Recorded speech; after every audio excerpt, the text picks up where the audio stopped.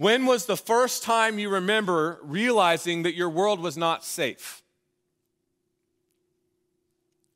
When was the first time, or what is the earliest memory you have of it kind of dawning on you that you had this innocence to you, and then you realized that things weren't as they seemed?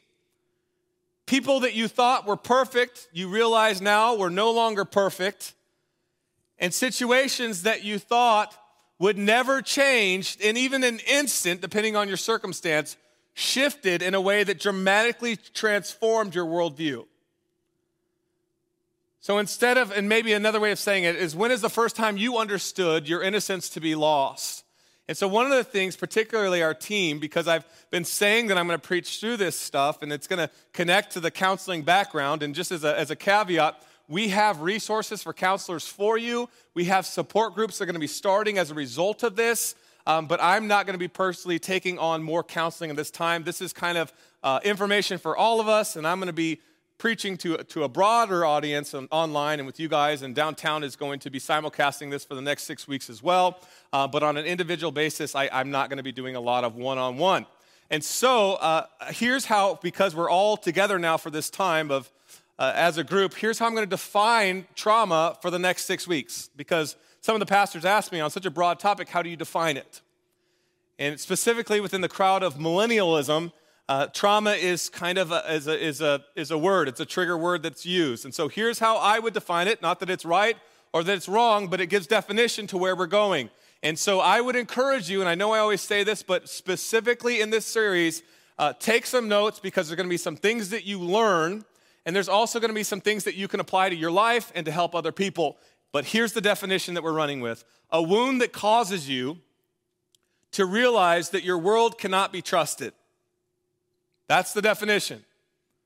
Trauma is defined in the next 6 weeks as a wound that causes you to realize that your world cannot be trusted. And so on some level, that's a broad enough definition to affect all of us.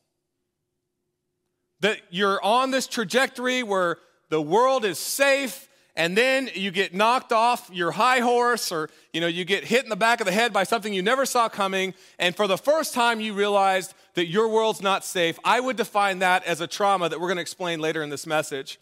And I'm going to just say a bunch of things that I've written down over the course of the last year today to you, and some of them I'm going to explain, some of them are going to be taglines, but I want you to have them in your tool bag, and I want you to walk out of this church this morning knowing these things. Here's what I would say about trauma. Something I wrote on my phone 6 months ago. The pain is not the primary problem. The response to the pain is the bigger issue.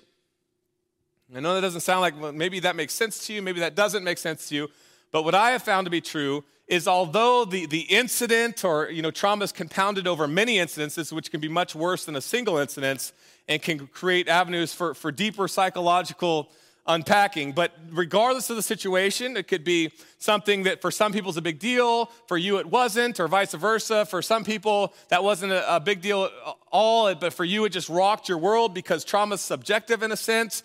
But here is the reality that I want us to all walk in as we get started. The pain, although it's bad, is not the primary problem. What is creating this cyclical pattern in your life is the response to the pain. So I want you to know that as we get started, that how you handle things is oftentimes worse than the thing itself that happened. And so what we want to do as a church is, I was telling the first service must have wanted to hear about trauma because it was full first service. But what I told the first service was this, is that there's a time in ministry after you've been through several ministry cycles as a pastor where you really deeply want to see change, or you just push the eject button and pick a different career. And I think because of how long I've been doing this now, that's where I'm at. I don't want to just see more people coming to a Sunday service, or even just maybe more superficial matrix of success in ministry and how it could potentially be defined. I want to see real, tangible life change. People that are over here in their brokenness, they meet Jesus, they get plugged into the body of Christ, and then they end up on this trajectory where their problems are no longer their problems because the Holy Spirit's taken over in their life. That's exactly where I'm at in ministry. That's exactly why I've been preparing for this in my mind for a year. that our deepest desire in leadership at New Life is not to repeat what's been done in our past, and that we can actually have this real, tangible, early church, New Testament victory over those issues in our life. Amen? And we don't have to walk out of here the same way we came in here. That as we serve Jesus for long periods of time, there's evidence that our life is changing. That those things we don't want to define us no longer define us. But here's the reality that I walk in 16 years in this place called New Life, since 2005, so 17 years. That those things, this is my experience seeing an entire, just a life cycle of a ministry, but then even seeing kids that I knew when they were little that are now adults and watching this whole thing take place in families, that those things when it comes to trauma that we don't want to define us oftentimes end up defining us. That also being said, those people that we don't want to end up like often resemble us way more than we ever intended because we don't deal with our stuff. And that's about the most G-rated version of that statement that you'll ever find. Because we put on a face, we put on a religious front, and we don't change. We don't deal with our stuff. Rick Warren said this. I said it to you a few weeks ago in just a topic of marriage before we got into this. But he says that within the Celebrate Recovery model, and I love this statement because I had never quite thought about it like this. And maybe you remember it. He said, pain is inevitable. And he said, misery is what? Do you remember? Misery is optional. We don't have to walk in misery for the rest of our lives. We can actually have victory in Christ. Pain God uses. Misery, that one's on us. And I wrote this down to myself a while back, and I want you to hear it. What makes Jesus so great is that he doesn't just give us a future, but he gives us a present, and he does so by helping us deal with our past. And then I wrote this statement down, and I've had time, right? I haven't been preaching very much lately, if you've noticed. You're like, what does this guy get paid for? Well, I've been preparing. I wrote this down, and I want you to hear this. If you don't deal with your past will deal with you. No one's writing, okay? I'm going to say that one more time. I've been at this a long time. I promise you I'm right. If you don't deal with your past will deal with you, and you'll be a person that you never planned on being, and you'll live a life that you never wanted to live. That's how it works. Jesus wants victory. You want to sit in your junk, and you can't forgo the process. This is the reality of the world that we live in our broken state. What you think is gone, and I'm going to say this again later, what you think is gone is simply lying dormant, and it's waiting to strike at any moment because the thief comes to steal, kill, and destroy. And you think that, that was an issue of the past, and I've been dealing with that in my present lately. I thought some things that I had really worked through, I hadn't worked through. What you think is gone is really just lying dormant, and just wait, it's going to come at a time where you least expect it. And so the goal of this time together, as we dive into this text, is for us to experience some freedom from the bondage of our past, so that, there's always a so that with Christ, so that we can be a bride purchased by his blood that goes out and makes gospel impact in the world around us. It's not just so that we can be happier, it's so we can be on mission and a bride that produces fruit. And so turn your Bibles to John chapter 4. I want to show you the person that's going to stand over all of this as the perfect case study of trauma. And she's a woman that's sitting at a well. She's one of my favorite characters in the New Testament. And her story fits perfectly, so here we go. John 4, verse 4. And he had to pass through Samaria, that's Jesus. So he came to a town of Samaria called Sychar, near the field that Jacob had given to his son Joseph. And Jacob's well was there, so Jesus, wearied as he was from his journey, was sitting beside the well. It was about the 6th hour, so that translates, it's about 12 o'clock, it's noon. And I want to break down why this is all significant. You have to know the story behind the story.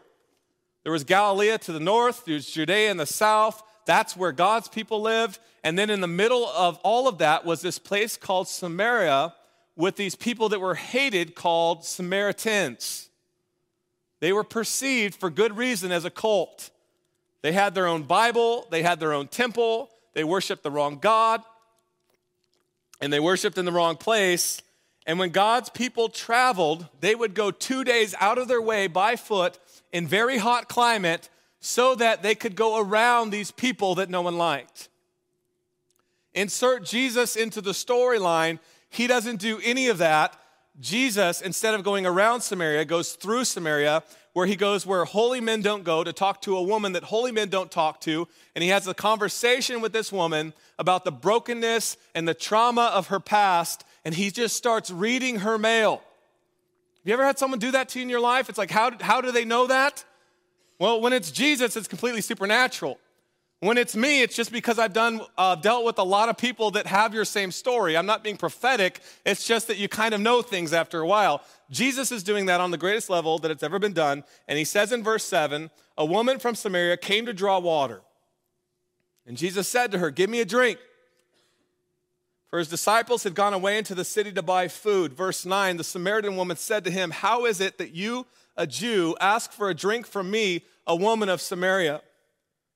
For Jews have no dealings with Samaritans. Right? They walk around the city. And Jesus answered her. He said, if you knew the gift of God and who it is that is saying to you, give me a drink, you would have asked him and he would have given you living water. Underline that. And the woman said to her, sir, you have nothing to draw water with, and the well is deep. Where do you get that living water? Are you greater than our father Jacob? He gave us the well and drank from it himself, as he did his sons and his livestock. And Jesus said to her, everyone who drinks of this water will be thirsty again, but whoever drinks of the water that I will give will never be thirsty again. The water that I will give will become in him a spring of water welling up to eternal life. And the woman said to him, sir, give me this water so that I will not be thirsty or have to come here to draw water. This woman sees something supernatural starting to take place in her life. I think it's in these cluster of verses where she sees something and she goes, something is incredibly different about this story that's taking place right now in my life. I'm a broken woman, but this guy seems to have some answers. And what I want to do just for a few minutes is I want to explain to you why she is traumatized and the evidence that's manifesting in her life as a result. Number one, she's isolated. Everyone at the well would have done so communally. It would have been primarily women, if not all women, and they would have gone to the well traditionally, probably 8, 9 o'clock in the morning. The kids are up, breakfast is served. It's time to not just go to the well to get something to drink. It's time to go to the well to bring something back for the family to drink, but also to socialize as a way to connect with the other women in the community. This would have been the social norm of the day. This woman knows that she's an outcast, and you're going to see why in a second. And so she does something that nobody would have done. She goes in the heat of the day when no one else is around, when she thinks that she can kind of sneak in, get her needs met, and sneak out, and Jesus meets her purposefully right where she's at in this story. I heard a quote, I actually wrote this down years ago, and I want you to hear it. He said this, solitude is something you choose for sometime to draw close to God. It's like Superman has a fortress of solitude. As a Christian, there's times where we isolate ourselves and we spend time in prayer or maybe fasting where we're reading the Bible. Solitude is a good thing. It's something you choose for some time to draw close to God. Isolation is what you choose all the time to be away from people. Isolation is what you choose when the trust is broken and you realize your world is unsafe. And so instead of engaging the world and applying the gospel, you tiptoe back so that somehow you can manage this thing called life. That's exactly what she's doing, which is evidence of the fact that she's been traumatized. She's coming out in the middle of the day, and she's sitting alone at the well. She was a broken individual. She was a social pariah. She was a social outcast. People knew about her sins, and she felt the best way to deal with that knowledge was to simply back away. And so Jesus engages her, and I want you to pay attention to what he tells her next, because he just gets in her business. Verse 16. Jesus said to her, go call your husband and come here. Did Jesus already know if she had a husband? Of course. Verse 17, the woman answered him, I have no husband. And Jesus said to her, you're right in saying that you have no husband, for you have had not one, not two, not three, not four, but 5 husbands, and the one that you now have is not your husband, so you're living with somebody, and you're playing house. What you said is true. And so another reason that you know that she's a victim of some trauma is because she has this unhealthy need for someone else to be her functional savior. And I know that no one in this room has ever dealt with anything like that. But that's her story. And so she goes from person to person to person to person until she's been married in a culture where this was incredibly unacceptable. Until she's been married 5 times in a small town where everyone talks at the well and everyone knows that she's looking to something that can't satisfy her, and she just keeps repeating the process over and over again. The definition of insanity, doing the same thing and expecting what? Different results. I mean, in her fantasy-driven mindset, she probably has good intentions, right? Husband number 1 is Prince Charming. Husband number 2, he's going to save me. Husband number 3, third time's a charm. Husband number 4. Husband number 5. People's life expectancy wasn't very long in the New Testament. This probably would have happened pretty quickly. And rest assured, these men are users to their core. To think that at any point in the process that she wasn't abused on various levels is ignorant. At what point does she go draw water from the well, look into the water as if it's a mirror of her life and say, maybe I'm the one that has some things that they need to work on? She's dealing with trauma from her past, and Jesus is engaging her in her trauma, and this is what he says. Or the woman said to him, "Sir, I perceive that you are a prophet." Can you imagine Jesus? He's probably like, really? Wow, that's profound, right? Because I just told you stuff. There was no social media. I told you stuff no one should have known that I knew. Verse 20, our fathers worshiped on this mountain, but you say in Jerusalem is the place where people ought to worship. And then Jesus said to her, woman, believe me, the hour is coming when neither of us on this mountain nor in Jerusalem will worship the Father. You worship what you do not know. We worship, talking about Jews, what we do know, for salvation is from the Jews. But the hour is coming and is now here when the true worshipers will worship the Father in spirit and truth, for the Father is seeking such people to worship him. God is spirit, and those who worship him must worship him in spirit and in truth. Here's a reason we know she's dysfunctional and she's been through trauma. This is broader because this is all the people that she's around. She's spiritually confused, and that's the world that we live in.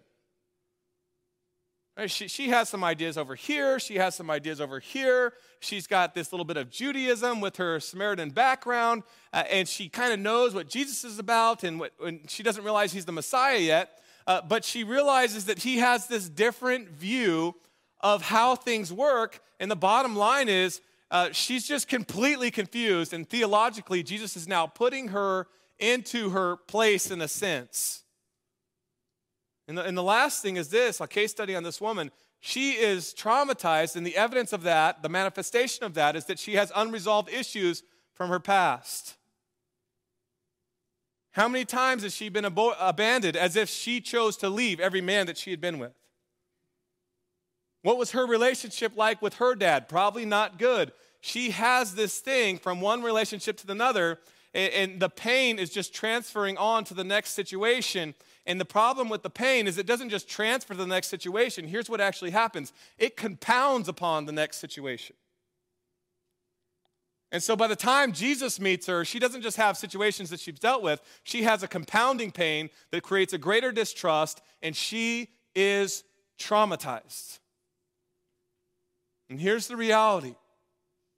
Here's the cold, hard reality. Look at me when I tell you this. It is all around this space. If you're listening online, it's all around the cyberspace that you're living in. First service, it's everywhere. That's not outside of the church. This is my experience. This is the frustration that we need to walk in this victory. It's not outside of us. It's right here in this room. That her trauma is our trauma, that her story is our story, but the Bible talks about this reality when we meet Jesus and he really engages us that change is not something that's strongly recommended, it's something that naturally happens. And then in the church today, in a spiritually anemic state, we walk in our same junk over and over and over and over again. And so week 1, here's this lady's story. I'm not quite finished with it yet. But I just kind of want to build this case for why this is so important, why you need to get your hand on this book. and why you need to start asking yourself some bigger questions as to when is enough enough with the same dysfunctions in your life. And the first statement is this, write it down. I want to build a quick case. Trauma has to be addressed. It has to. And if it's not addressed, what's really happening in your life is it's lying dormant and you're perceiving that as a victory, and that's not real. It's going to come back, and it's going to come back with some fire to it. Your problems have not gone away, they're just lying dormant. And here's another statement that I want you to hear. What you think you're controlling is really controlling you. Evidenced by the way that you live, your ability to have healthy relationships, and the freedom that you are not experiencing. What you think you're controlling is really controlling you. And the reason that I know that, I need you to look at me again, is because it takes one to know one. You hear me? It takes one to know one. The reason I can say this with certainty is because I know myself. It mandates that you live in a place of distrust and fear. And although trauma has a spectrum, I'm going to deal with the worst symptomology first, just so you know, hey, I really have a problem here that's not being addressed. Here are some of the ways, if it's really bad, that you know you're dealing with it, even though you think you're not. If you are missing or you losing time, if you're spacey, it could be the reason you're spacey isn't, ADHD. It isn't even depression at its core. The real reason is you have trauma that you have not addressed. If you deal with flashbacks and nightmares, if you have unreasonable, this one's common, attempts to rescue others, if you have extreme fears that appear without any logical reason, if you tend to be a divisive personality that thinks in black and white, sometimes that's a sign. If you don't just have some panic, but you have repeated panic attacks, if you have to be hyper vigilant, constantly on edge, searching for threats that don't even exist, and living in a sense of delusion, in a sense, as to who's out to get you, it could be that the reality of your life is you're dealing with some trauma. If you have inappropriate levels of self-blame or excessive survivor's guilt, hear me on this one, because this one's big. If you have difficulty with relationships and attachment, if you have feelings of worthlessness and ongoing depression from unresolved trauma, it could be a sign that everything's not okay. If you, here's my own mirror, if you have a high level of conflict avoidance, the root cause could be trauma. Eating disorders, self-harm, constantly feeling like a victim. These are all signs that manifest in the person who hasn't dealt with their stuff. These are the things that Christ is giving victory to for the church. Trauma has to be addressed, and here's my big home run example as to why this is so important. It's a bit counterintuitive, but it's 100% real. Here's what happens when you're a trauma victim. Trauma lives at a well by itself. Trauma's favorite time is 12 o'clock when no one else is around. And trauma lives in this place, and I want you to hear this because if you miss it, you miss something important. Trauma lives in a world of selfishness. And the reason that's counterintuitive is when you think of a victim, you don't think of selfish, right? But trauma lives in a place of selfishness, and here's why it lives in selfishness. Because everything that's going around in your mind and in your heart is so overwhelming, maybe it's your anxiety as a result of things that you've been through that you haven't had victory from, that you just simply don't have the capacity to really care for other people because the lion's share of your emotional energy is going to those things that are inside of you instead of being a person who is pouring out into the lives of others. And so trauma has to be addressed because trauma lives in a place of selfishness. This is the second thing as we start this thing off that you need to know. That trauma is a byproduct of realizing your world is not safe. I already said that, but I want to make sure we understand it. Trauma is defined by a wound that causes you to realize that your world cannot be trusted. And trauma is a byproduct of then realizing that your world is not safe and responding in a way that's unhealthy. Trauma has less to do with the size of the so-called event and more to do with the fact that you didn't see it coming. And so your brain does something when it gets hit by surprise. Your brain goes into self-preservation mode and says this on a subconscious level. This is what's going on in your brain because it's an organ designed to protect. It says when you realize your world is not safe, then now you're going to be in control of the script because no one's ever going to hurt you like that again. And what's crazy about it, what I said at the start, is it's subjective. Like trauma for you might not be trauma for me, and trauma for me might not be trauma for you. It's a bit subjective. Some people just roll with things, and other people, something happens, and it shatters their world. I mean, there's some commonalities, no question. Some common ones are, you're a child, you think your parents have a great marriage, and that your little bubble's safe, and then you realize they come to you, they say they don't love each other anymore, and now everything blows up. Or you thought you had a secure job, and all of a sudden you get called into an office and you get fired. Or you thought you had a safe relative, and it turns out that they had horrible intentions for you and for your life.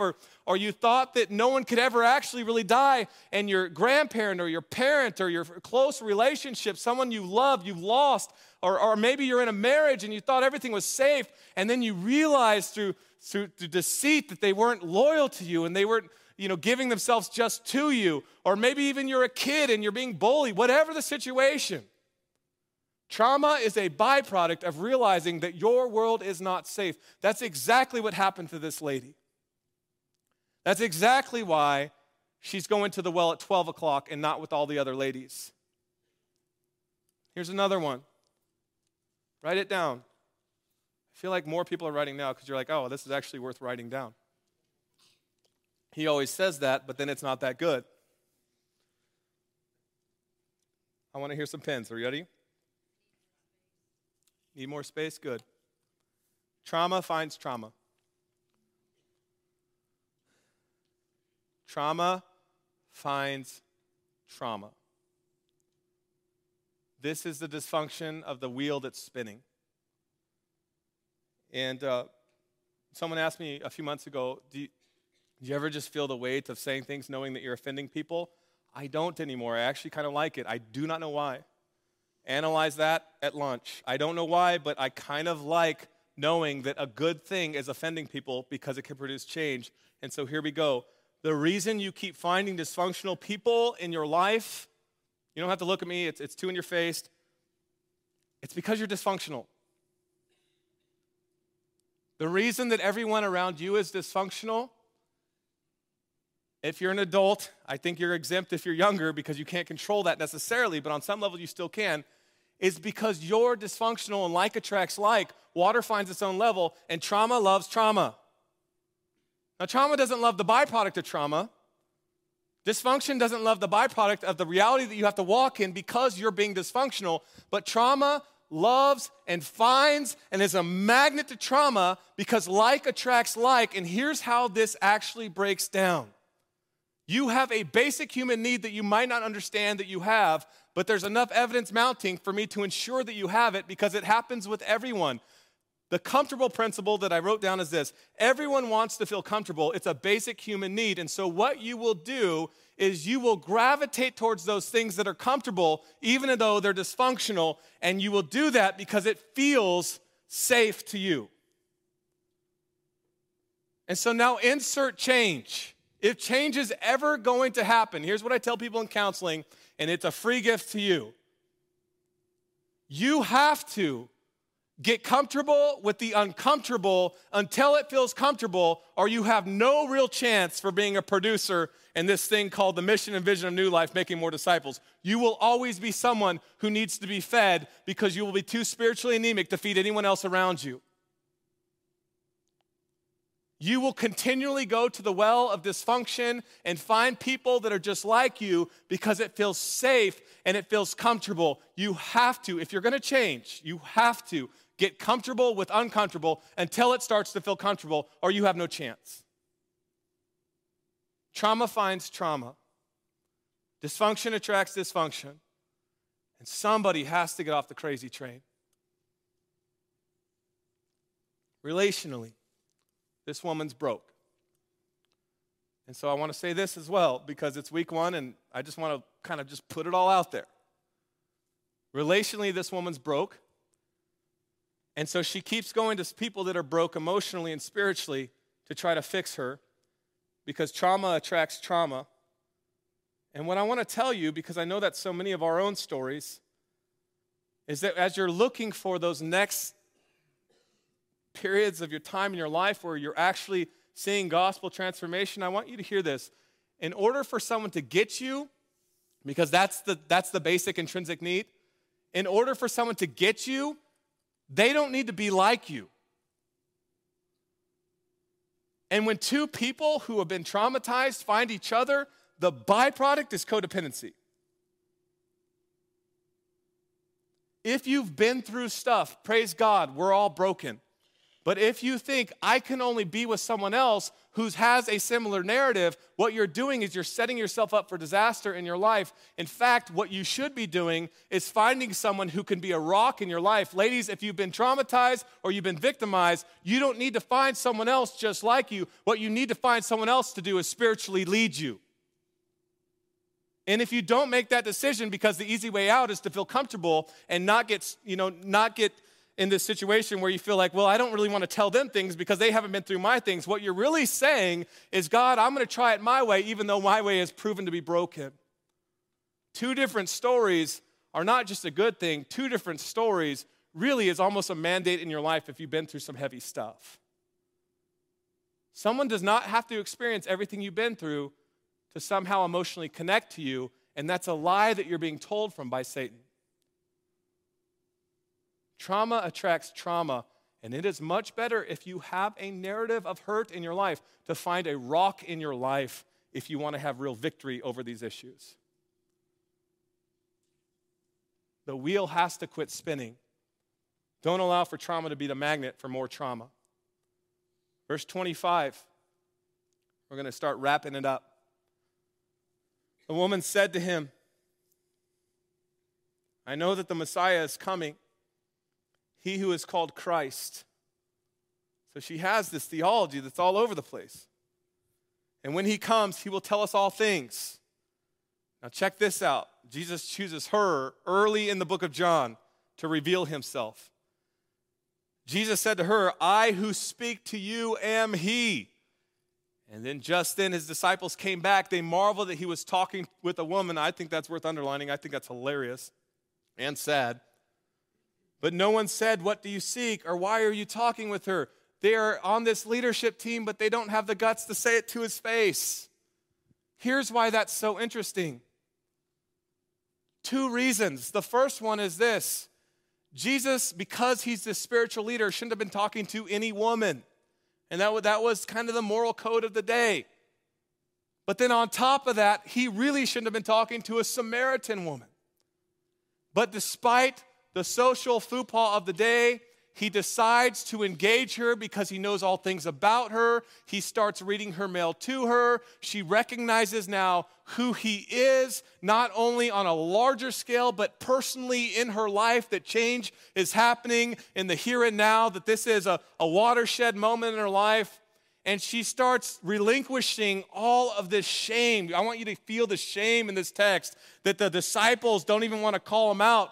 They just see what's going on, and the shame is in her story. The shame is in her 5 husbands and now 6 guys she's living with. The shame is in the water well at 12 o'clock. The shame is in this religious man should not talk to this woman, this woman of the night, this social pariah. And what I want you to hear about trauma is trauma and shame, write it down, are close friends, if not best friends, if not Siamese twins.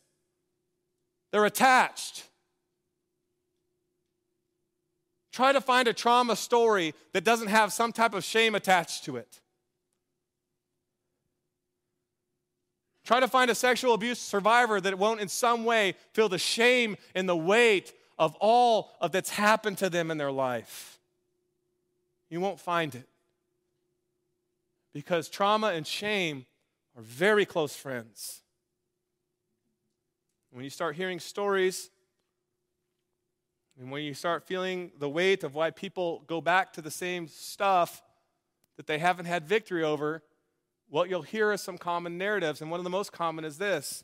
Why didn't you, finish the process? Why didn't you finally get into that healthy, Christ-centered relationship? And one of the things that you'll hear is this statement, I didn't think I was good enough to live this type of life. What they're really saying is, I'm feeling shameful for everything that's happened, even though a lot of it was just not even me. It was an attack from Satan on my life. But I'm feeling the, not conviction, but condemnation of this past, and I didn't think I was good enough to have this type of life. And the gospel has to be applied. It has to be applied because the gospel says this, that everyone in this room, if you had the perfect upbringing or you look like the woman in this story, that all have fallen short of the glory of God. And without Christ, we are in absolute trouble.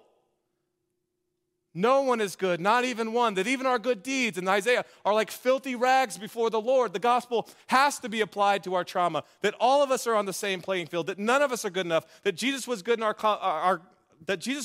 place, and that we have to be uncomfortable. We have to be comfortable with the uncomfortable until it becomes comfortable.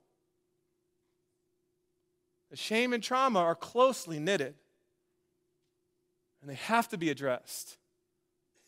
And so this woman is starting to feel the liberation of this encounter with Christ. And the story concludes like this. Verse 28, so the woman left her water jar and went away into the town and said to the people, here's how you know she's experiencing freedom. And she says this statement that's my favorite statement in the whole narrative. She says, come see a man who told me all that I ever did. How long did that conversation take place? Is it possible that John's just giving us a little bit of the story?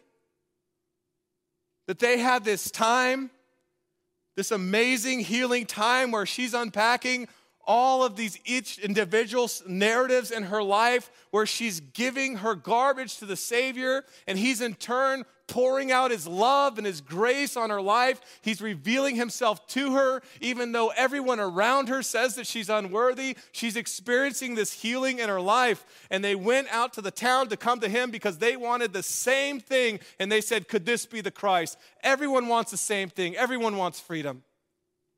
Everyone wants healing, but so few people are willing to surrender to the Savior to get it. And so many people are experiencing deep-rooted lives that the way to get that healing is to turn inward instead of turn upward to the Savior. Last thing I have for you, we're closing this thing out. Come back for week 2 is this. Jesus transforms trauma. He transforms it. Change happens in a variety of ways, but look at how it changed in this text. It happened in verse 29 when she said, come see a man who told me all that I ever did. Come see a Savior who knows my suffering.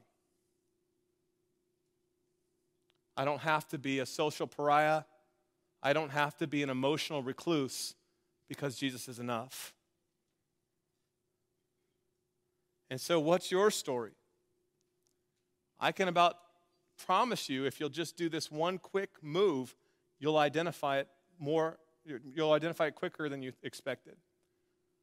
That if you insert yourself in this narrative and you think about when she's saying these things, come see a man who told me all that I ever did, when you think of yourself in that narrative and you think about that conversation that starts taking place within the recesses of your mind, that's the trauma that needs to be addressed.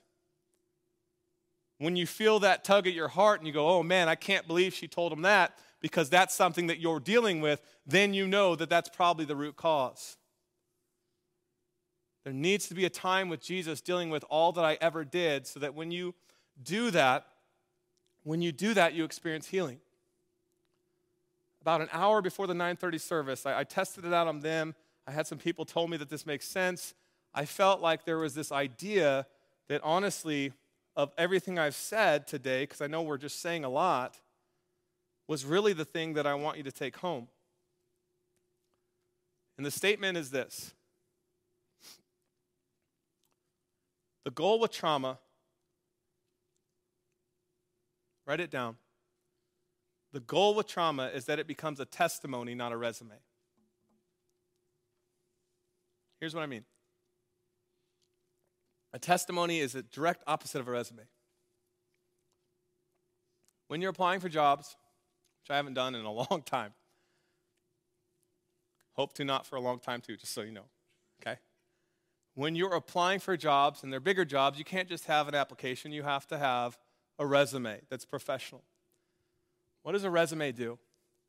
A resume puts all of these qualities about you at the front and center of everything you want this person who has power over your life, in a sense, to make future decisions about you, in the front of their brain.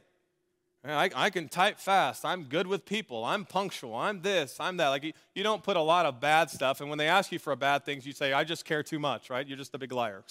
And so you put all of those things out there on a resume.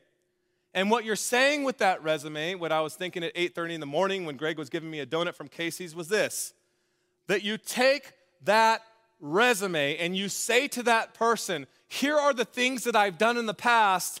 And just so you know, because I've done them in the past, it's a predictor of what I'm going to do in the future when I work for your organization. It's the exact opposite of a testimony. A testimony is this: I have done these things in my past, or I have had these things done to me, but because of the blood of Jesus Christ, I no longer do what I used to do. I no longer live like I used to live. And I'm not just kind of come to church each week and act like everything's okay and check the boxes and go to church or go to a Bible study or tithe or whatever that is. I'm not just trying to look like a good Christian. You need to hear my story. This is how the church multiplies, when people have stories that are radical for Christ. This is what used to be me. It's not my resume, it's my testimony. I'm telling you with my testimony, I'm not that way anymore, and you can take it to the bank, not because I'm a big deal, but because Christ died in my place and transformed me from the inside out.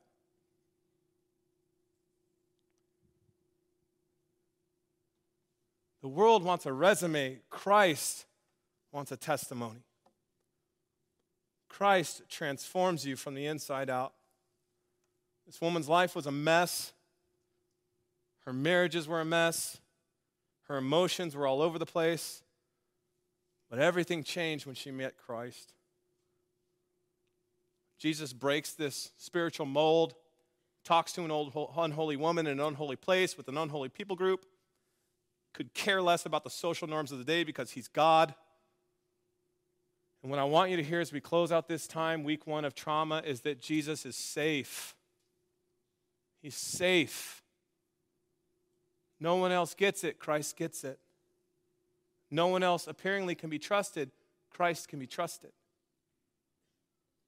And the beauty of the story is that he's a safe Savior. And you don't run from safety, you run to it. And the beauty of the story, above all other things, is that she never pursues him. And this is the gospel. This is God's sovereignty. She never pursues Christ. Christ goes out of his way on all sorts of levels at the wrong time of the day to pursue her trauma. He doesn't just allow her to come to him. She's not just yelling out in the crowd and he goes, oh man, I'm busy, but I better make time for this woman who can't get her act together. He goes on this track that no one wanted to go on, to pursue a woman that no one wanted to pursue. He gets off his eternal throne and he comes to earth, long walk to the desert, at a well in the middle of the day in the desert, and he pursues this woman. And Jesus Christ has been pursuing your heart, evidenced by the fact that you could be anywhere right now and you're sitting in these seats. Change is not optional. Change is mandatory for those that love Jesus. And he throws out the life preserver of the gospel. The gospel is the good news where he dies in your place. He rises from death. He sends the Holy Spirit to transform you. And it's not just a future with him, it's a present reality of transformation with the Savior. Let's pray. Jesus, we thank you for your word. I pray that anything's not of me, that you'd throw it away, no one would remember it, and everything that's straight from you would not be forgotten. We're excited to live this new life in you. Anyone that doesn't know you, I pray that right now they would repent of their sins, that they would recognize you as Savior. They'd believe that you died on the cross for their sins. They believe that you rose from death so that they can have life. And that they would recognize you as a Savior that can be trusted with their heart, with their life, with their past. And for the rest of us that have been going through motions and not experiencing victory, I pray that this would be a season of change. This would be a season of growth. Pray these things in your precious and holy name. And everybody said,